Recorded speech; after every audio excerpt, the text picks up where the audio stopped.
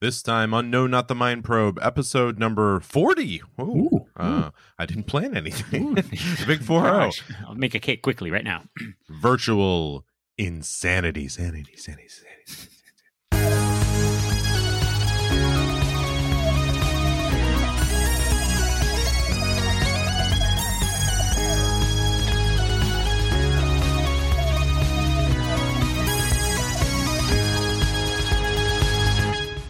Welcome to not the Mind Probe. It's insanity. It was insanity there. I thought it was ticklish at first. Then it became insane. Yeah, it was insane.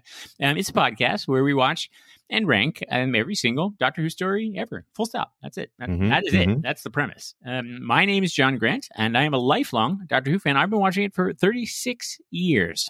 And my name is Porter Mason. John's been asking me to watch Doctor Who for 24 years. I finally said yes. Almost a year ago. We'll have to have an anniversary show of the podcast in a few months. Our spouses have left us. I should say the podcast. Just the episode of the podcast. They're not bad. We are still together. But yes, for those who tuned in last week or last 2 weeks or whenever that happened, our spouses joined us, and we highly advise you to go back if you want to try to piece together how we're married. And why. There might be some clues in there, but I highly recommend that episode. It was lovely having them. We hope maybe they'll be back again. We'll see. Yeah. We have to pick the right episode. Each episode of this podcast, we look at 2 Doctor Who stories. We go through the new series in order.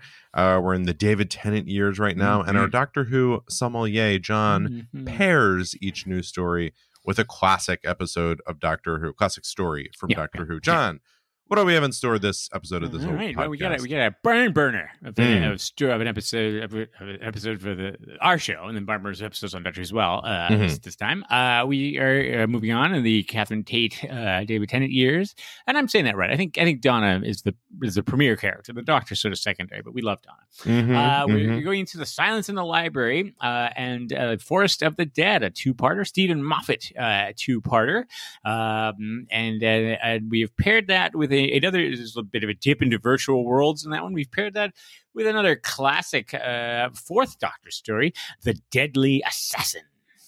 Let's recap these episodes. Let's do it. All right, let's start with the New Who. This was a 2-episode arc, Silence in the Library and Forest of the Dead. We should talk about at some point the fact that in the New Who, they never, not never, but they rarely they give the 2 they give the arcs 2 distinct episode titles. They don't couple them together, even though they are clearly part 1 of 2. Yeah. Anyway, it's story number 195. There was 2 episodes aired 31st of May and the 7th of June in 2008. Wow, we were very different people then. So long ago.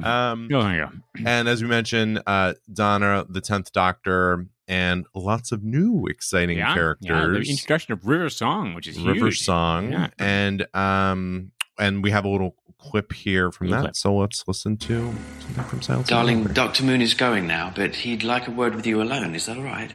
Yes, of course, Dr. Moon. Thank you. Now, listen. This is important. There's the real world, and there's the world of nightmares. That's right, isn't it? You understand that? Yes, I know, Dr. Moon. What I want you to remember is this, and I know it's hard. The real world is a lie, and your nightmares are real. The library is real. There are people trapped in there. People who need to be saved. The shadows are moving again. Those people are depending on you. Only you can save them. Only you. Well, great therapist. Like if your therapist is saying your nightmares are real and the real world is a lie, you'd be like, okay. Well, to be fair, he's not a therapist. He's some sort of an antivirus program who's been giving him moon program. Yeah. But yes, That is a tough moment. As a therapist, that's a tough moment when you do have to break it to someone that they are in fact a brain in a vat. And You're a computer, and yes, everything is a lie that you think is real. Yeah. So let's try to break this down. Tons going on. There is. But yes. I look forward to this recap. could take several days. I forget. Okay, no, this is another distress call situation. So they end up in this enormous, and the doctor's excited to go there. This enormous.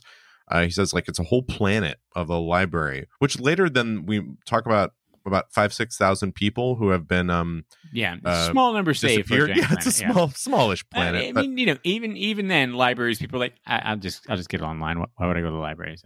So he's very excited to go to this library. When they get there, they're basically finding that they're the only ones here. There's no humanoid life signs, but they do find that there's just tons and tons of non-human life, but they can't see anything or hear anything. All throughout the library, there are these what are called like information nodes, which are very, very creepy, lifelike faces, which I thought in a funny little moment, Donna is freaked out by, and the doctor's like, no, it's fine. This is totally normal. Just, I can't explain it, but this is totally normal. I think they're actual people's faces. Like, you leave your face to be used for this thing. It's like putting your name on a park bench or something like that. Yeah. So then they are joined by a team of explorers, archaeologists. And there's a funny exchange about how time travelers and archaeologists do not get along. And they're led by the enigmatic River Song, a young lady who, as we find out throughout the course of the episode, first of all, is the one who sent the distress signal. And she knows the doctor, but the doctor does not remember ever meeting her. So apparently this is the first time they've met, although he's not aware of it. And I know a little bit about this, but am I say it like it's happened to you? This has happened to me, where I have met someone from my future, and I know that I handle it. In doing research for a different episode, I do know who this character ultimately is. I think, though not a lot of details. But am I correct in that in this set of episodes, we don't find out? All we know is that it's just like she knew the doctor. That's all we found out, right? Yeah. So it is she, and it was sort of, I mean, you don't know what's going to happen. Like, she could have been a one-off. It could have been basically, Moffat, as he was writing this, was like, he wanted to sort of gloss over, sort of you got to get to trust this character. It's like, well, I'll just make it a character who's already met. And then thought it'd be fun to do it this way. So it was a sort of a shortcut in the writing, but really? Then, they become... So they tie it together later. I guess we'll just leave it at that. Well, it becomes basically that they keep meeting each other in reverse order, right? That he keeps meeting her one way and she's meeting the other. And so it becomes actually a very poignant part of their story. And then we ultimately find out more about her. Yeah. Yes. Oh, yes. River returns quite extensively. So, and she's a great character and very Doctor-esque. She is very cheeky and things like this. Very confident. So she's there leading around a rich billionaire on a kind of an ego quest. Does this sound familiar to anyone? I should mention we just recorded this podcast after Jeff Bezos slapped on a cowboy hat and rode a giant penis to we've shot at least 2 billionaires into space to date, true. And who knows how many more we're sending up there. But true. I assume Elon's headed soon because he's got to be a little jealous right now. I got to imagine, but his keep blowing up occasionally, so maybe he's kind of like, I'm going to wait until Well, they've arrived and they give some context, which is that this library. No one knows why it completely sealed itself and shut itself off from the world. No one's been heard or seen from since. And the billionaire who's leading this expedition, his grandfather actually built the library. So, and I guess not super important, but it happens at this moment that one of the ways that River sort of reveals that she knows the doctor is she has this diary that basically she kind of lets him know, like, this says everything about our relationship and places that we meet in, I guess, the past or future. Yeah, that diary comes back quite a bit. So it's very important. Yes, plot point. So we also then start connecting to what we see as almost like a little girl living on Earth who is seeing a psychiatrist and she's going through some issues. But what we start to see is that she is experiencing things that are happening in the library through her mind that the other people in her reality, her doctor and her father, are not experiencing. They're not connected, but she seems connected to what's going on in a very, very core way. Ultimately, what starts happening is the explorer. So they're kind of exploring around the library, trying to understand what's going on, and along with the doctor and Donna. And what we find is that there's a young woman who they basically just sort of set up as someone that they're like, yes, we don't like her. She's dumb.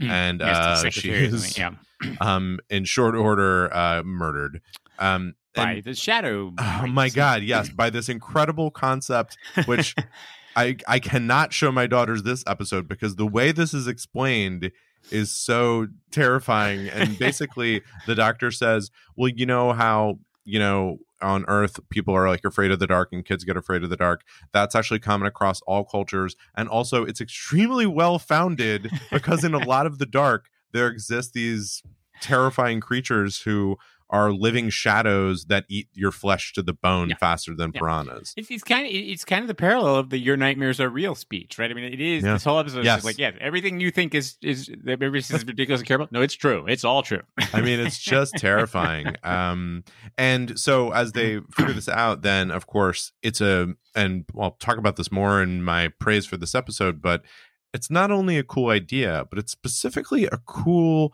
filmic device, which is now anytime anything gets dark, that's a problem. Like, so they can use it to shape the story. It's a way to visually tell, like, just make so when lights go off in a room, it's just scary. When you see a shadow pointed slightly in a different way, it's scary. And then you start looking at all the shadows in the background. And Moffat, I think, just does such a great job with the script in several different ways. But one of these is he introduces these ideas that are not just great ideas, but they're really great film ideas. They're great visual ideas. So it's just great. And a very he likes to take just common imagery, right? I mean, so shadows, make shadows scary, make statues scary, like in Blink. Like he's not like, there's a robot monster that's going to come crashing through the wall and like, okay, but it's like, no, this is the thing that any kid in the playground could be like, oh, you have a shadow, and that's, it's the Vashta Nerada coming to get you. I mean, brilliant. Yeah. So they're really closing in on them, and they sort of are getting a plan to leave. And the doctor, which he's done before with not just, I think, Donna, but Rose and Martha as well, he sort of tricks them into saying, go here because I'm just going to get you out of the way to safety. And he tries to do that, but he materializes her into the TARDIS. And at the end of the cliffhanger of the episode, as we see that Donna has actually been saved, and which means that she's been turned into Donna has been saved, uploaded into the library, right? And basically she's dead. I mean, that's what it's they think. A pretty big cliffhanger.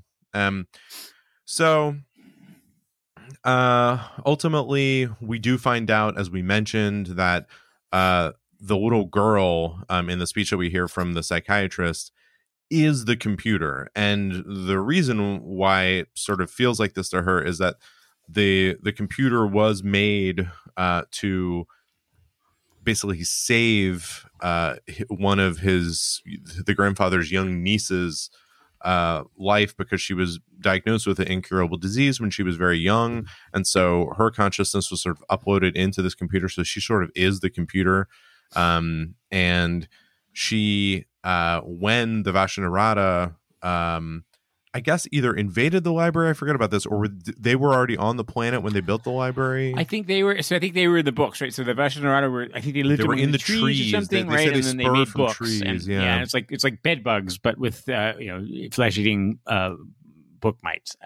Their forests were used to create the books of the library. Exactly. So anyway, when they kind of came alive and killed or came to kill these several thousand people in the library, the computer saved all these people, but it's sort of buckling under the weight of that and having a lot of problems. So they, knowing that, now the doctor is keen to sort of also is trying to not rescue but sort of reanimate wherever Donna is, Donna.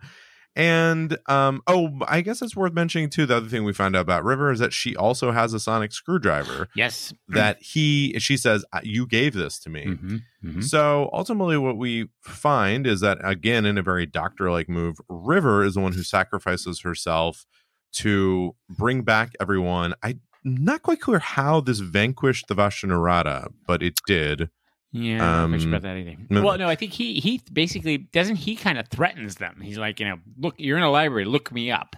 And then apparently they're like, "Oh, okay, sorry, we'll chill out or whatever." It's kind of it's a little vague there. But yeah, then she brings. Yeah, I'm unclear if they're still on the planet, if they go somewhere else. But anyway, River's able to, through sacrificing herself, bring back the thousands of people.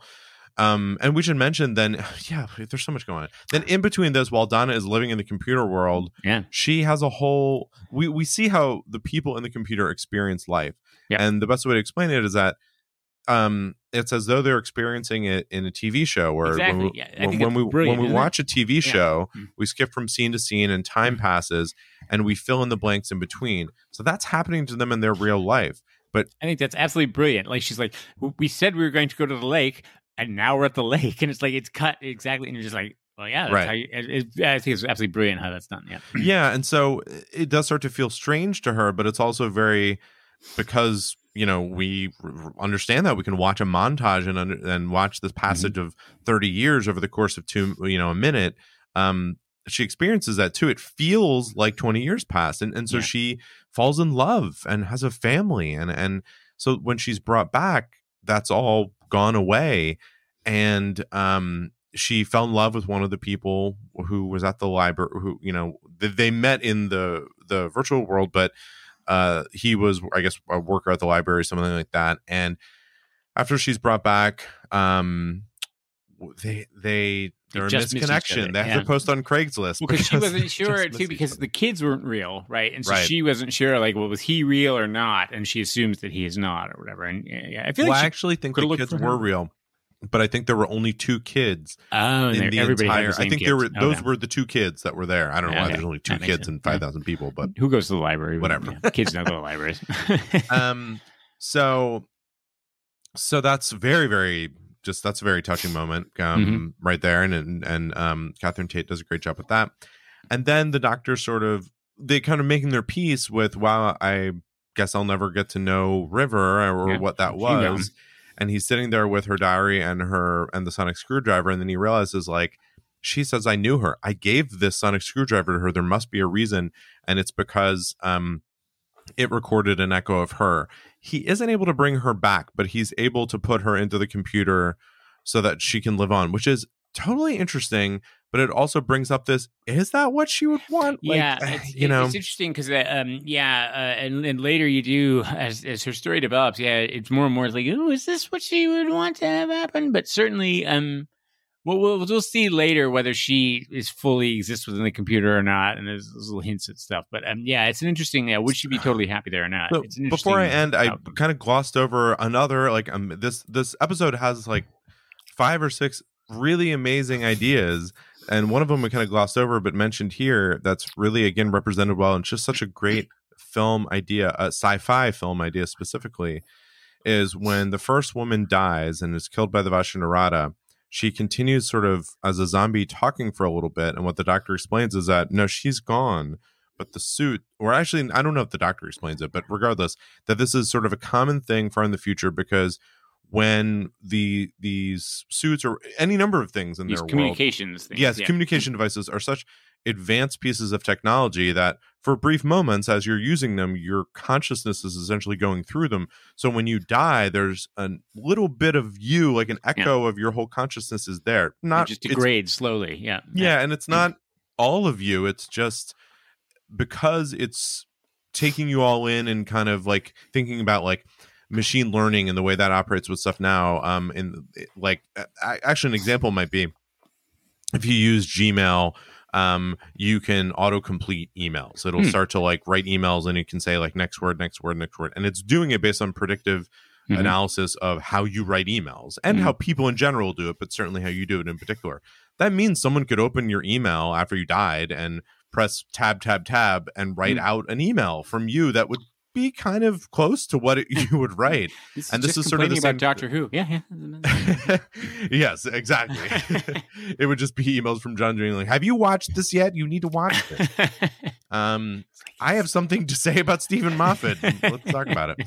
So again, just like, and it's what's just so brilliant about it is that it's introduced. It's such a cool idea. We've talked before with actually Stephen Moffat in particular, where it's sci-fi. Is it but also kind of magical, but it's given just enough where you're like, yeah, I buy this. But then also it has all these cool consequences to it where like, wow, so in the future there's this whole other wrinkle of death and saying goodbye, where I think one of them said like, my grandpa was like this for like a month or something like that. And because it's just a little echo, there's a lot of repetition to it, so it's also creepy and weird, and it's just such a cool device that they use in a couple different ways. It becomes part of the language of this episode, and then then we find out at the end that of course the sonic screwdriver would have an element of this too, and that's how he's able to bring River back. But I just wanted to mention again is just another really great little device that he just invented, and he's just for emotional moments, right? I mean, like where the first moment where we sort of discover and it's explained, it's this very like touching moment in Donna for a character you just met like a minute ago. Exactly, like a few lines developed the character. Yeah, no, this is I again, as I said before, so I think this was I may have been in a very good mood when I watched this, but this was definitely like for me. I was like, God, Stephen Moffat is an annoying genius. Like, I mean, he's just so smart. So actually, interestingly, it was right before this episode aired that it was announced that he was taking over Doctor Who. And so so this is sort of like the following season though. Everybody had loved Blink and everybody loved his other stories, and so it was definitely sort of in the cards that people were like, and he was a lifelong Doctor Who fan, he got an email from Russell T Davies that was like, do you want to be, I'm leaving, I'm done. Do you want to take over? And he sort of, he talked to his wife and he sort of balked a little bit at it. He's like, because, he had to move to Cardiff, which was a thing, and, uproot his family and all that kind of stuff. And also he was just like, this is my dream job. Like, this is the job that I have dreamed of having since I was 10 years old. Yeah. And he's like, my God, I don't know. Should I do this? Like, it's like, wow, like that's, but so it was announced that he was taking over. And then of course this comes out and you're just like, I mean, we'll talk about this later as we get into the Moffat era. He spoils you. I mean, because again, there are so many brilliant ideas in here that could all be their own stories, or that certainly you wouldn't need to pack all of this stuff into it. And it's just certainly one on top of the other. It's brilliant. Like if you think of Doctor Who episodes, just like maybe an anthology show where they often feel more like an episode will be like a short story. And usually a short story would pick one of these and really explore it. Concept, and exactly. And again, develop the language of it and then, tie a button on the story and move on. And so the fact that it has like 4 of them, it's just such an embarrassment of riches. Yeah. The idea behind the library and the stuff. That whole concept is amazing in itself. And then the Vashta Nerada is a really almost underdeveloped monster, right? You could almost do a lot more with that. Yes. But it's almost like, well, yeah, that's in here, but there's more to that. You've got, and then River Song, who is, so it's interesting.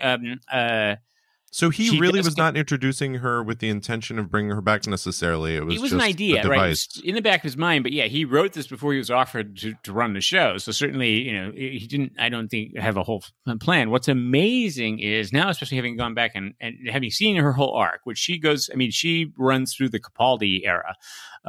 She's run for a long time. She's quite an extensive character. He basically starts this premise where, they're going to meet in reverse order and does not box himself in. Like, I mean, he nails this. Like, it does not contradict itself as it goes along. That, everything he sets up is sort of paid off it's really amazing. And then sitting and watching it, because of course, this is her dying basically. And I was surprised how emotional I got, because of course now I had so much invested in the character from having seen it for so long, and I think it's been a long time since I'd watched this episode again. I was like, oh God, River's dying, and but the meaning was multiplied so much. I mean, know the story. I was even emotional because of the way they presented it, which again, going back to this kind of sciencey and magically, which all of time travel is, right? Yeah. Like, because it's kind of make sense. Can't really make sense at all, but then you add in this logic to it, and basically she sacrifices herself because she says, if he does, if I die, I know I'm still going to get to meet you. Right. But if you die, then maybe I live from this point on, but all my memories that we have from before are gone, and I can't have that. Yeah, don't take away one moment. It's a beautiful scene. And Alex Kingston plays River Song. She's, of course, most famous for ER. She played Dr. Corday in ER. Which I just recently, digression here, folks, it's your Mind Probe other TV show digression. I just recently started rewatching ER. It's great. From the first season? Yeah. It's great, yeah. And I just was a fantastic episode, which I do actually remember watching when it went out first, was where Ross rescues the kid from the water thing. And I remember watching that when it first came out. I was like, oh my God. But it's a funny show, in that it's a great drama. It's definitely sort of the successor to Hill Street Blues and sort of these multiple storylines going on at the same time. But it is weird in that, well, it's a great writer's gimmick to sort of be like, if everything's flagging, or if the show needs a little boost, all you got to do is have someone burst through the doors who's having a heart attack, and it's like, oh, there we go. But it is great characters, interesting storylines, and then every once in a while, just 5 to 10 minutes of people rapidly talking about things we don't understand. Like, it's like, Chem 7, CBC, blood tap, and they're doing all this stuff, and you're just like, okay. I mean, great. I assume all this is good. Like, it's just random characters doing a job that's very specialized, and you're just like, and presumably it's very accurate or whatever technically, but you're just like, okay, good. Yeah, I mean, it's fine. Yeah, do that. Do the lavage. Prep for lavage. You should do that. Like that. Very. So anyway, interesting story. But yes, she's amazing in it. And again, it was sort of like she really becomes almost a series regular as this goes on. As I say, mostly it's the brilliancy moment. I would comment. He did. So they during the lockdown, they did sort of these these Twitter watch-alongs where they got. It was organized by Doctor Who magazine, and they would say, we're going to all watch this episode, together. And they would get some of the cast and crew or whatever to join in on Twitter and comment on it. And so apparently Stephen Moffat was commenting that one of his ideas that did not make it into the final script was that Dr. Moon was actually a future Doctor Who, like a future Doctor. Was going to be, some representation of some in the future. It never really comes out from that, but that was sort of one of his ideas. And then what's interesting, I was flagged to, is that this is and Stephen Moffat does this quite a bit, but this begins a little bit of a moment of the Doctor sort of leaning on his own reputation, right? So interestingly, in past Doctor Who, it was mostly like, he'd show up and nobody knew who he was, right? And I was like, oh, it's the Doctor. He's just a random person. The Daleks knew who he was, and he had some recurring enemies, but for the most part, the universe wasn't really aware of him. And now it starts to, which I think Moffat and others are like, that doesn't make a whole lot of sense since he's saved the universe many times and done a lot of things. So I think Moffat, I was like, they start to sort of be like, he's got a reputation. He exists. People know who he is. And so, yeah, that moment of sort of look me up as kind of the, here's my tough guy line. It's a great tough guy line to the Boston Narada, but it's also like an interesting moment of like, oh, okay, so he's known. Like the Doctor is sort of a legend throughout time, and people and his reputation will intimidate people. It's kind of an interesting change. I thought he's done that. I mean, I certainly take your word for it that he hasn't done that in past Doctors, but I feel like in the 9th and 10th, there's been a couple times where he's definitely more so done a little bit of like, do you know who I am? And kind of walked into a restaurant and tried to get a table. And yeah, exactly right. You know how to save the universe? And like, okay, so just call ahead next time. And then of course, yes, we get the great Donna in the virtual. We'll talk about that in the Thieves a little bit more, but Donna in the virtual world moments, which is of course very interesting. He definitely a technique that we'll see in more Stephen Moffat. He loves that thing where he ends one episode. And then the second episode begins in a completely unexpected setting, right? Like it starts like, it's ending in the library and this cliffhanger, and then suddenly it's just Donna having his peaceful life on whatever. He loves to do that. He loves to, sort of wrong foot you by starting the next story to pick up on a completely different place. By the way, I was thinking of basically in that Last of the Time Lords era, but I guess what he was doing is sort of referencing that the Daleks, don't you know who I am? Right, yeah.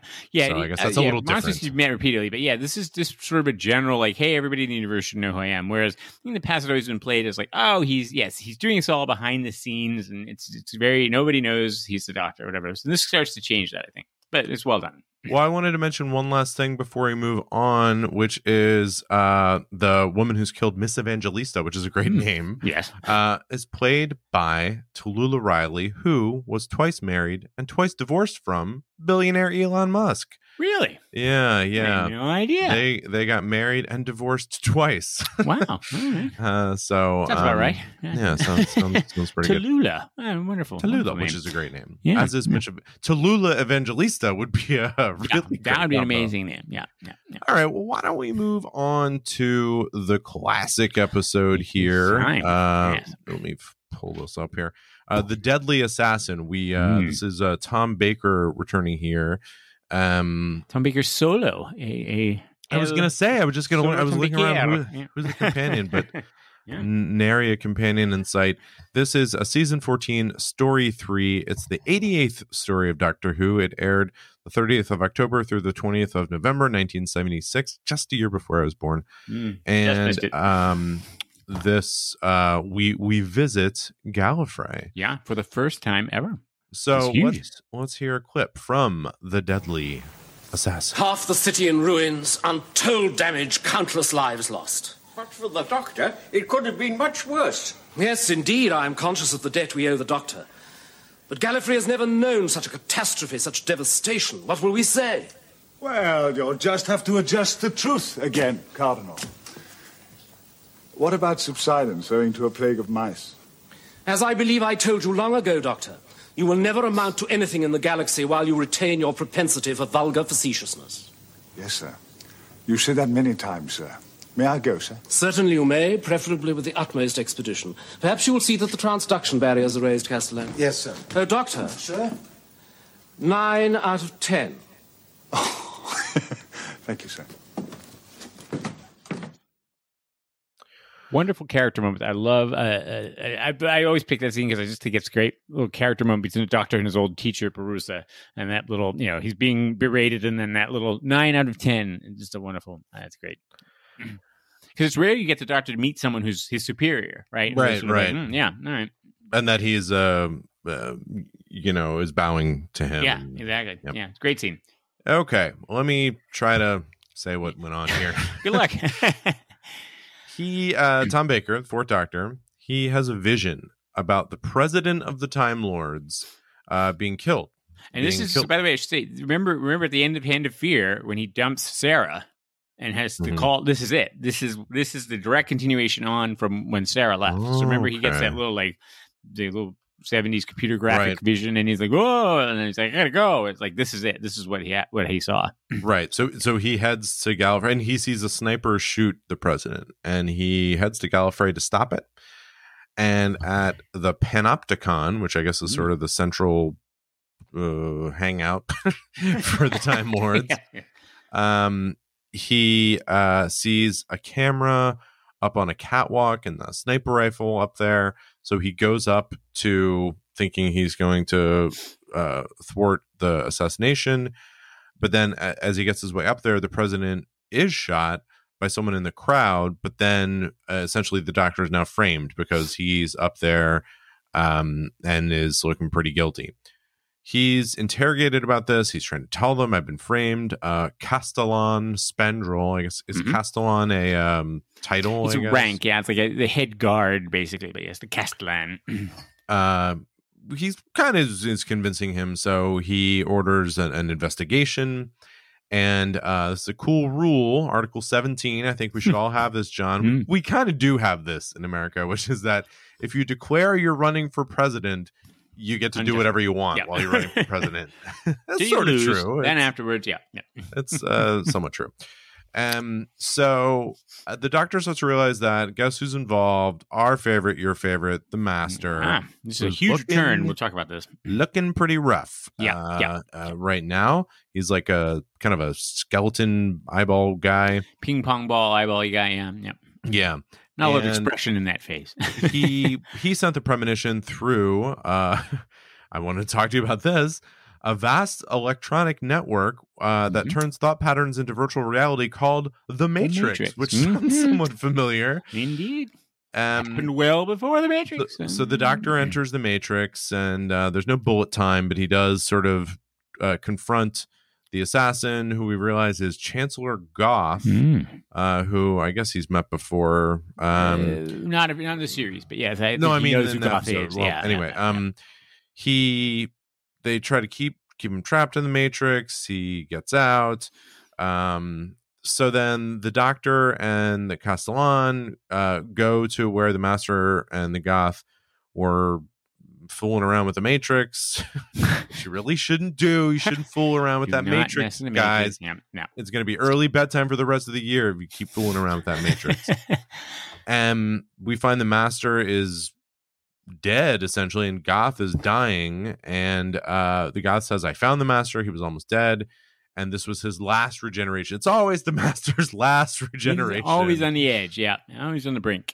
And Goth kind of went along to help him, and because he kind of thought he'd end up being the president, is sort of how this was all going to work out. Yeah, so I think everyone assumed Goth was going to become president, and then it turned out they found out that he wasn't. The president was going to actually name somebody else, because it's a very interesting system. The president names his successor unless the president dies before, and then they have an election. Like, all right, well, he didn't name. So it's not a democratic system unless he dies. It seems like it creates a very perverse incentive to kill the president in favor of democracy. But yes. So the president has access to these symbols, the sash and the great key. Yeah. And we've also find there's a black hole. So the secret to Time Lord time travel is the Eye of Harmony, which is a black hole that powers all their time travel technology. Yeah. Oh, by the way, I kind of mentioned at the very beginning when they find the TARDIS, they're kind of like, oh, look at this old junker over here who's still flying this thing around. And I mean, yeah. Well, anyway. So the Master was going to steal the black hole, the eye. Right. And Gallifrey would be destroyed and millions of other people would die. But, he's got ping pong balls for eyes, so what does he care at that point? Yeah, he's burned. He's very unhappy. So he unhooks the eye from Gallifrey, and then the Doctor gets over there, and they fight like men. Yeah, dramatic fighting. And, the Master slips and falls into a hole. Yeah. And, that'll happen. Again, as we've seen, that is a common end of the fight for Doctor Who. We've all kicked someone into a crevasse. And yeah. You and I, our second meeting ended with you kicking me into a crack in the earth, but I crawled out. And I think friends. We look back and it was deserved. I mean, I don't think. So the Doctor reconnects things, but things got pretty effed up in the meantime. So there wasn't like just sort of, hey, everything's back better. The Gallifrey was sort of destroyed, a good bit of it. He goes back to the TARDIS and he mentions, hey, the Master might not be dead. Okay, like you dead. And then we do kind of see that, like, he gets back in his own TARDIS. Never does. So let me just give my brief thing here, which is that, like, that's somewhat complicated or whatever, but just this idea that we're all going back to Gallifrey and kind of seeing more what it is to be a Time Lord and more of the kind of world building around where the Doctor came from, and like you said, meeting his teacher and seeing how the other Time Lords view the Doctor and what's up. That all sounds like it should have been more interesting to me, and it just really wasn't, and I can't explain why. Like, I feel like I don't know. I don't know why, but it didn't. I didn't quite get from this the context from which the Doctor would have come from, which I was really like. They just felt like some stuffy society. Like, why were they Time Lords? Like, how was that really part of what they were? It didn't come across to me, so it was sort of really cool that they were going here, but a little bit disappointing because I just felt like it wasn't as cool as it could have been. Yeah, and I think this is an interesting story. And I think it's I like this one. I think it is, but it is. If you've been watching Doctor Who for a long time back in the day and sort of watching it in order, I think it's a momentous story, and I think you even get that in like the beginning. It opens with like a roller caption, like like Star Wars, right. That never has happened before, like a narration by Tom Baker. And again, I think it sort of sets up like this is huge, everybody. This is really big. They'd never get ready to be wowed. Yeah, here we go.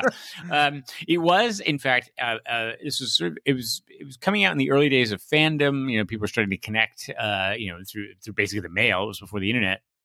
And people started getting it. And it was actually very unpopular because people were like, well, wait, we were told the Gallifreyans and the Time Lords are these big, sort of almost godlike beings and blah, blah. And you've painted them as just this sort of bureaucratic academics who are, And it has been reassessed over the years and people do really like it. This is Robert Holmes. And, I would say of the classic writers, Robert Holmes is sort of the Stephen Moffat. I mean, he is making this up completely. Everything, the different time of societies, the Matrix, all of how Gallifrey was. This is all completely from him and just throwing it out there. And so much of this is carried on to this day, right? Like he basically established sort of the backstory for the first time, and they all pretty much, people just honor it. It's like, okay, we have those presidents, and there's the Eye of Harmony comes back many, many times, and then blah, blah, blah. And so it is, he builds a world here, which is very impressive. This is his, of course, take on the Manchurian Candidate, sort of this idea of the assassin. We do have, this was a shock return at the time of the Master, so Roger Delgado, who we've seen in the Demons and the Diamonds and some other Diamonds. Tragically, he died in a car accident towards the end of the Third Doctor's era, and so they never really wrapped up. There had been plans to sort of, at the end of the Third Doctor's era, there's going to be sort of a grand confrontation between the Doctor and the Master. Supposedly, the story is they were going to turn out to be brothers, which I think would be kind of stupid. It's like when Bond and Spectre guy Blofeld turned out to be brothers in the Spectre movie, which the less said about, the better. I just hated that movie so much. But anyway, so the Master basically just kind of disappeared from the series, and so it was always that, well, Delgado died, you can't bring the Master back. So this is sort of, I believe this is supposed to be that the Delgado Master, but just horribly disfigured from some accident or something like that. And then obviously we saw him Keeper of Chalk, and he carries on and becomes the new Anthony Ainley Master. But yeah, this is a big is a big surprise that he came back. I actually feel it's a little I feel like they didn't quite punch the reveal as much as they should, right? Like a Doctor realizes the Master when he sees a little shrunken person or whatever, which is sort of a signature, but it's like, yeah, I feel like that should have been just a bigger deal, right? Like, oh, it's the Master, like he's back, and so that's lost a little bit. Love Barusa, the guy who does the grading at the end. I think it's a great character. Again, Doctor Who without a companion. Tom Baker, Tom Baker loved Elizabeth Sladen, who didn't. When she left, he was a little very upset that she left, and he sort of was pitching the idea that he should travel alone. And he shouldn't have a companion. And the producer's like, no, you need someone to talk to. And then he did pitch very seriously, apparently, well, what if I had a talking cabbage on my shoulder? Oh God, a puppet. And they were like, no, that's probably not a good idea. So yeah, this was sort of the one sort of, all right, well, this is the only time I believe in this series. Because Leela, I kept watching, and then this is Leela comes next, where Leela comes, and we've talked before about he was very kind of jerk to her and against her. I love Leela. But yeah, so it was only this one story where he was off on his own. It's the only time in the classic series he's traveling alone through an entire story. Tom Baker or any of them? Any Doctor. Yeah, in the new series, we'll see. We're coming up on some David Tennant ones where we're going to. Well, we've got Voyage of the Damned, and we've got some of these. We've got a few more David Tennant ones coming up where he's alone. But this is a rare moment in the old series. This is famous also for the violence. So it's a very violent episode. The scenes in the Matrix where they're in the sort of virtual world in episode 3. I remember being somewhat scared by them as a kid. For whatever reason, that when he cleans the sand away and there's the reflection of the clown laughing. That is scary. Yeah, it's very terrifying. Stephen King. So this was at the time. Doctor Who was very much under fire from what was called the National Television Viewers and Listeners Association, which was sort of a watchdog group of basically busybodies who were like, TV's too violent. Oh, and someone please think of the children. And so the main baddie on this was a woman named Mary Whitehouse, and she's very famous in the UK, not just about Doctor Who, but sort of generally about. She thought television was terrible, too much violence, and what are you doing to these children? And she's sort of this. I've seen interviews with she's sort of this fussy old lady, exactly who you'd expect it to be. They again, it's sort of this love hate. Like she was constantly pain in the butt. But also, I saw interviews with Dr. Richardson, like, well, secretly at night, I'd pray that she had a problem with an episode because it would immediately bounce our viewers up like 2 million people. But she did not like this episode. And they did, I think even the producers, I think the scene in at the end of episode 3, the cliffhanger, where he's basically drowning the doctor and holding him underwater, and there's sort of a freeze frame, and it appears the doctor is drowned. Like, that was probably a bit too intense for a kids show on Saturday afternoons, and that was the cliffhanger. That was all they remembered for the next week or whatever. So yeah, there was sort of a, and you know, this was even the BBC was kind of like, all right, it is a kids show, everybody, you got to dial it back just a little. Right. So yeah, so this is sort of known for the violence in that, and that, yeah, that really interesting. It is a complete. It doesn't advance the plot at all, except we find out about Goth, but like that episode 3 sort of diversion into crazy land. But it is very effective. It's riveting television, even if it doesn't mean anything. Which yeah, it makes it great. But yeah, this is I like this episode. I definitely come back to it quite a bit. And it is a landmark Doctor Who episode, to be sure. And you know, again, great performances. I mean, I also love, I should say, that Castellan and Engen, the two Time Lords who sort of are the pseudo companions. This is Robert Holmes, I think we've talked about this a little bit before, but famed for his double acts, right? He would create these pairs of characters who are very entertaining in their action, and Engen and the Castellan, Spandrel are one of them. But great episode, and very, again, sort of in the classic Tom Baker, although and not exceptionally witty. I mean, for Tom Baker, it's very, very, right, it's pretty, hardcore. But yeah, it's a good episode. Except for the scary clown. Yeah, for the scary clown. That's terrifying. Theme. Ooh, that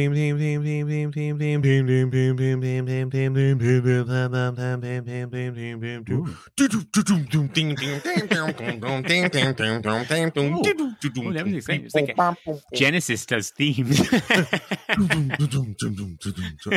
I've been listening to that song repeatedly because there's some classic rock station that we keep having on while I'm helping my brother-in-law with this bathroom renovation. They play that song a lot, and every time you listen to it, you're like, wow, those drums really do come in so late. Like, it just takes longer every time you listen to it. Like, wow. It's like 4 minutes into the song. Right. And it's the only part you really remember about the song. And so you're just like, oh, right. Okay. When the drums was coming very early, I was like, oh, nope, there they are. It's over now. Here on No Not the Mind Probe, we talk about Genesis. Yeah, we do. And we also like to talk about themes. We're adherents of the repeating themes on Doctor Who. And this time we wanted to talk about virtual worlds. Both episodes played a big part. As if there's a link between the episodes, and that link is virtual worlds. Crazy. Yeah. Is this a common thing in Doctor Who, or is this absolutely kind of a one-off? Yeah. The virtual worlds is another version of almost like the dream, or basically the ability to do something you can't do because you'd have to deal with the consequence, like, and have a reset, right? Like, okay, we can explore this thing, or we do this crazy thing, and we can sort of have a reset, or the consequences are sort of limited, or it gives us a chance to just totally take a sharp left turn in the story and go to something completely different. So it's interesting. It's an interesting device. I think it's just an interesting writer's device, right? And I don't know. I go back and forth about whether it's lazy or not. Like again, I said for Deadly Assassin, it's an interesting. It makes for a very riveting episode. 25 minutes of television. It's exciting and whatever. It's also like totally a complete meaningless. Departure of It doesn't mean anything. Silence in the Library, similar in many ways, right? I mean, Catherine Tate is amazing, and it's a wonderful story, and it does advance a little bit. It's like, okay, well, here's what happened to these people. It's not essential to the story. It's really just exploring this thread, like, well, if she would have been put there, maybe this would have happened, and almost like giving her exploring so that when she did come back and have some kind of essentially PTSD of dealing with that, you'd really take her through, like, hey, this is what she went through. This wasn't just like, oh, you got put in there and then you're like fall back out and you're fine. It's like, well, no, she would have thought she had a whole other life, and then so it really. But you're right. It didn't need, like, I mean, that it was a interesting exploration of what might have happened, but you didn't need to have it. I mean, it was very entertaining. This was interesting apparently about so Silence in the Library was actually running very short, and they had to, I think part of the thing with the comms echoes, that scene of Miss Evangelista, that was added at the last minute because they're like, oh, we're like 5 minutes short, so like we need a scene. So he wrote this. Oh, wow. So it's just interesting that again, there's so many ideas packed into that story. And you can start cutting things out, and you still get the essential plot. Like, it's very interesting. And so, yeah, again, it's sort of like, what do these virtual worlds create? And again, they give you room to explore characters in different ways. They give you they give you a jump to make it kind of interesting or exciting. Why did the Deadly Assassin have to do that? See, they could have gone, be like, we're just going to chase him around the corridors. Like we'll find Goth some other way. But now it's like, well, he's going to be in this weird place. There's going to be, a horse with a gas mask and planes from North by Northwest chasing him, and then he's going to get his foot caught in a train thing, and like there's a clown and a surgeon with a big needle. All this random imagery. They're fun because you have complete lights. Well, first of all, they have this sheen of technology, but really it's pretty just like magical and bizarre. And then you have license to do whatever you want because it's a simulation. But if also it ends up being just like a regular world, that's okay too, because you could say, oh, the simulation's really good. Yeah. And it just seems real. Yeah, I mean, I guess it's just a thing of like, it's just maybe going back to my see folks, when I talk about these things, they do fall back in the ER point, right? Like you have the emergency that you could, it's like, I guess as a writer, especially in an episodic TV show, you're always going to be like, I need some ability to jumpstart things, right? Like, life is not always fast paced and interesting. So like for most normal people. So like you've got ER, I can throw in this, an emergency every 10 minutes, and that's going to get everybody excited or whatever, and stir up the ants. And it's like, you've got to come up with other, in other worlds like Doctor Who and stuff where you have, it's much more, it's much more difficult maybe to do that, or you don't always have a fallback. But certainly like here, okay, I can mess with my characters. I can, all the rules go out the window. I can mess with my characters and make this exciting by creating a virtual world. Well, I mean, the holodeck, great example on Star Trek, right? And it was those episodes, if you look back at them, or I'm thinking of Next Generation. Actually, that's my Star Trek. That's the one I grew up watching. So I don't know if the other ones do this as much, but what they would do in the Next Generation was, it was totally like, you could almost see the showrunner of the show saying like, hey, we want to try to do this with this character. And there's like, oh, well, let's just put him in this situation and we'll press a button that is not normally pressed by them. And it's just easy, like shortcut to get to there, because you can just say, well, they went on the holodeck and did that. And then, you can just get them anywhere. Multiple episodes with Moriarty, right? Like, who was played by the butler from The Nanny. And he became, and it's like, and they have to, I mean, I did read an article once where they compare it. It's like, the great thing about Doctor Who is basically you could do the holodeck, but you didn't have to go through all the hoops to get to explanation. You just be like, I'm just going to go back to Victorian London. Right. So I mean, it is, I guess the interesting thing is a device that people are looking for to somehow be able to break out of whatever mold they're currently in. It's an and again, it sort of feels, because it's sci-fi, ostensibly, it feels more grounded than saying like, oh, this is just a dream I had. Which is what you'd have to do in fantasy. I mean, fantasy does it too, because it becomes, they'll do it like, oh, it's a premonition I had. Like basically in fantasy, a dream has more weight than just a regular dream. It's like, oh, this is a premonition dream, so it's okay that it felt really real and maybe added something to the story. But in sci-fi, it's like, this is just a way of doing that, of saying like, no, it's you're in a virtual world, and that's again makes it like, is sci-fi easier to write? Like, I mean, Nora Roberts in The Notebook did not, there's no parallel worlds. I assume, I've never actually read it, but like if she's got to do a lot more work to be able to break out whatever story. That really should have. They should have instead like jacked into the Matrix to get to those parts of it. All right. We are going to go to the rankings, John. Let's do it. But normally I would play a sound to go to the rankings, but that sound has been deleted. Boom, boom, boom, boom, boom, boom. Oh, no, actually it sounds like this. That's what it sounds like. I got it. I saved it. So we have ranked, well, I'll tell you what we've ranked. We've ranked 78 stories from Doctor Who. That's really insane. Yeah. That is a lot. Yeah. We are hurtling toward almost a third that we've ranked. Really? Today we're going to rank 2 more. I will start. Please do. I'm going to start with the classic Who. Okay. Like I said, kind of tipped this. I just didn't enjoy this episode, and I can appreciate, especially coming from the history, you probably would have like just sitting there waiting to eat up each detail of it, like, oh my gosh, what's it going to be like? But again, I wasn't uninterested in that. I was actually really was looking forward to like, oh, well, what are we going to see on Gallifrey? But I don't know. Maybe it was just the long day that day. Is like I just couldn't get into it. And it's not on my very, very, very bottom or anything like that. But I put it around number 49 out of our 80. So it's right around Planet of the Ood, Battlefield. It's above Battlefield. It's around Black Orchid, which is what we watched last episode. Last episode. So yeah, I just kind of bottom of the middle for me. It felt like a missed opportunity. It also I wanted to understand more of like how would Time Lord civilization work, and understand there were some of the machinations, but they didn't seem to me. I don't know why they would have had anything to do with Time Lords. Like, right? Just, there's no time in it. Yeah, it's very I don't know. I wanted to understand. Maybe this is dumb, but I kind of want to understand more of like.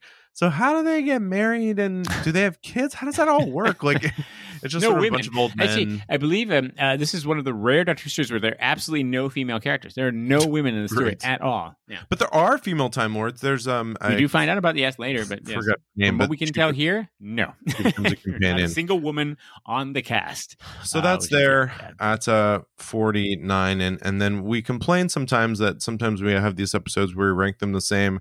Well, I did not rank these the same because Silence in the Library and Forest of the Dead is my new number 1 episode. Oh, wow. All right. Very nice. You know, kind of like we talked about, I vacillated with this. It was definitely going to be in my top, and I was going to maybe put it more like 5 or something. I really thought about it. It was like, this just has so much in it, and there's so many cool ideas. There's really emotional moments. There's this introduction of this character who I really liked. And she's coming back, so really, you liked her. Yeah. There's really scary parts, and just a I don't know, it was just so interesting, and so I know I've had 2. The Doctor's Daughter lasted like 2 weeks here at the top, but yeah, I just really, really enjoyed it. It was just so solid, and it also would have fit for me. I think probably it would also fit that bill of like, hey, if you had to sit someone down and show them some episodes of Doctor Who, like these would be some good ones. I mean, there's some really cool stuff going on that I think would be exciting and scary and just, so yeah, my new number 1. Wow, that's big. Now we'll go in the same order you are. Deadly Assassin gets a little bit higher for me. It is, I think, I've got number 15. I think it's because it is for classic Who, it is pretty tightly paced. It's definitely, it moves along. I think that it is well plotted. I mean, yes, it is sort of let's you got to get these artifacts to this thing, but I think that it is.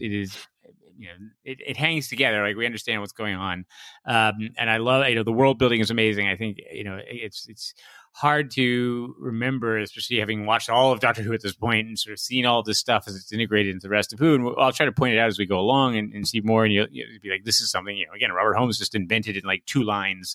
It's like become now a huge plot thread of the series. So yeah, aside from that, it's just, the Doctor versus the Master. So this epic, and then Tom Baker gets to be very heroic and very smart. And yeah, so I've got it number 15, around the Curse of Fenric, above the Time Warrior, definitely in my classic series, definitely in my top sort of top 20, 25 of the classics for me. Yeah. And then I have to say I think I've not necessarily come back to Silence in the Library Forest of the Dead too often, and rewatching it, it really jumped up in my evaluation because again it was just sort of like, as we say, it's like, wow, like so many amazing ideas and just so much brilliance in one episode. And just, and of course you've got the amazing, David Tennant, Catherine Tate combination. You've got the introduction of River Song, which, rewatching this or having watched this now, it's even more significant. And just the my like you said, strangely, actually, like the first puzzle piece fit with the rest of the ones. Yeah, I mean, and I think that's the thing is to just sort of watch it and just. I think I was watching this whole thing amazed. I was just like, what a brilliant story this is from like start to finish, and every piece fits together so well and just in awe of like who can possibly come up with this, like you said, in awe and in anger. Yeah, like, how dare you? Utter fury. So yeah, I've got Silence of the Library Force at number 9. So in my top 10 as well. It's a little slower. I think that's why it doesn't quite go to all the top for me. It's a little bit slow in a few spots. Really, really jumped up in my estimation. I think when I started watching, I was like, oh, this will be somewhere in the middle for me, and I was like, oh no, actually, it is absolute genius. So yeah, it was a good week for us for this one. Well, we plug it into the old virtual world of our. It's going to be up there. Ranking supercomputer. And yeah, because it was both in our top 10, it shoots up very close to number 1, but it is at number 2. Inferno still just edges it out for number 1. And what's interesting is that our top 10, we have Inferno and the Aztecs actually still holding on there at number 3. So Inferno's number 1, Silence on the Library Force of the Dead number 2, then the Aztecs, and then we have like 9 news stories all in a row in our top 10. So we have these 2 classic stories right at the top, and then we have just a bunch of news stories for a while. Deadly Assassin is one of ours that we are very different in ranking. And so it ends up kind of actually top, but not I was going to say the middle, not in the middle, but like kind of top of the middle. Big tie around the middle with the Ark in Space. Also, the big split. Also very differently ranked, and Utopia also pretty differently ranked actually. Interesting. So and the Macra Terror also very differently ranked. So and you can, if you would like to see this in real life, not in the virtual world, you could go to the very real mindprobe.show. Lots of real stuff happening there. You can see the rankings. You can see John's, mine, both. You filter it by doctor, all that fun stuff. You also have weird calculations. You can see all the weird calculations. And then you can see the watch order. So if you want to watch along with us, you can see what we're going to watch next week. I'm catching up slowly on the notes. They're starting to fill in. I need to get a few more in there. I'm a little behind, but I'm catching up. So maybe while I'm in Aruba, I'll work on that. You can follow John's hyperlinks. Yeah, a lot of hyperlinks. A lot of links, people. A lot of interesting links. Click on a link. You don't know where it's going to take you. And we would, of course, love if you would contact us. You can reach out to me at Porter Mason on Twitter. At Porter Mason Comics on Instagram, I can say, if you want to reach out to me on there, that's also a possibility. Yeah, if you have not subscribed to Porter's comics on Patreon, whatever. You can. You can go to my Patreon, patreon.com/Porter Mason. You can check out my comics there. You're gonna love it, people. You're gonna love it. You can also email us, John at mindprobe.show, Porter at mindprobe.show. Yes, John. Both Paul and Ellie have emailed us about feedback on them on their episode. They like both, so thanks. Glad you enjoyed. Glad you enjoyed the episodes. To our one fan, yes. I forget if we mentioned this, but this is a couple episodes back. But Paul had written to say that he had never thought of Dalek Invasion of Earth as like a groundbreaking sci-fi show, and that was kind of a new look for him. So we are opening eyes. We are opening hearts and minds here, or at least one heart and mind here at No Other Mind Probe. So Paul, welcome to the universe, Paul. Welcome to a whole new world, a brighter tomorrow. We also have heard positive feedback on the spouses appearance on the show. So we'll see.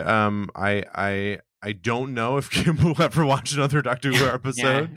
Plus their availability is limited. But the four of us, they should do a podcast about our podcast. It should be listening to our podcast. Just and be like, it goes on for another 40 minutes. You guys, you want to keep listening? No, let's just stop.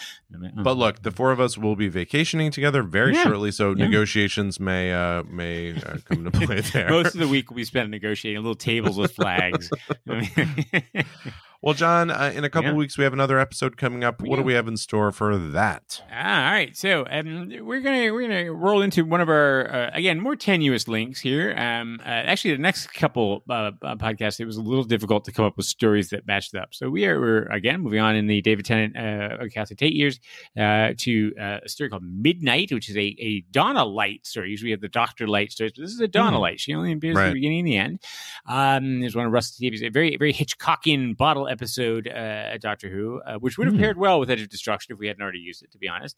Yes. Then we have paired that with Midnight features a guest appearance from Patrick Troughton's son, actually David Troughton, and David Troughton appeared in Doctor Who way back in the Third Doctor era as King Peladon in the classic The Curse of Peladon, Third Doctor Joe's story, which introduces us to the all-time classic character of Alpha Centauri. And I look forward to discussing the great. We've mentioned her on the podcast before, but I look forward to great tales and regaling of the wonders that is Alpha, dear old Alpha. Well, John, as Miss Evangelista would say, I have two qualities you require to see absolute truth. I am brilliant and unloved. I would also add a really good set of encyclopedias can help you to see absolute truth, which are also unloved. Also unloved. A good understanding of proper research methods and citations can also help with absolute truth. Yeah. If you don't want to be unloved, right? And the name Tallulah, wasn't that that was the name of the Pigman's girlfriend on wasn't it? And the Radalic episode in Manhattan, wasn't it her name like Tallulah or something? Or, might have been. Yes. Uvula. It was uvula. It was uvula, labia, Tallulah, something in there. Something going on there. What was that? Yeah. All right. Well, here's to uvulas, John. Here's to next week's next bi-weekly episode. Yeah, 2 weeks, folks. We've gone through 40 episodes. Here's to us. And us. And the future. And here's to the future.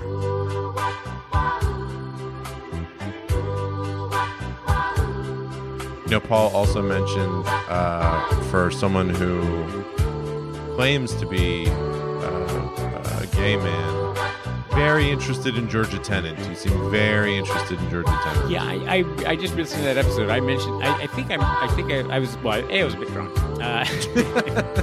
but I definitely talked a lot about. I think I was worried that for some reason in my head that David Tennant would listen to the episode and think that I was accusing him. By the way, here's a TV recommendation. Have you seen Staged yet? David Tennant and Michael Sheen. No. It's on Hulu. Brilliant. They filmed it during the lockdown. It was basically Michael Sheen and David Tennant playing themselves as actors who are trying to rehearse a play. And it's all basically shot on Zoom. Are they really playing themselves like he's playing David Tennant? Yeah, exactly. Yeah. They're sort of arguing about working together in this play. And it's very, very funny. And he's actually Scottish, right? Yes. And then Michael Sheen is Welsh. And so there's a lot of humor derived from that. And they have the directors like, we could rehearse on Zoom. And then they're just fighting. So it's very good. It's very well done. David Tennant and Michael Sheen are both very funny. And clearly like each other. Who's Michael Sheen? Well, they were in Good Omens together. If you've seen that, he played the angel. Michael Sheen was David Frost in Frost Nixon. He played Prime Minister in The Queen. Blair. Yeah, very well known actor, but apparently not. Yes, and so where I've seen him recently is I've begun rewatching. Actually, I'm finding it's actually watching for the first time. There's a lot of 30 Rock that I never really saw, and Michael Sheen is like this great as Wesley Snipes. Great moment. Like, which would be named Wesley Snipes? Think about that, folks. Ponder that. Mindprobe.show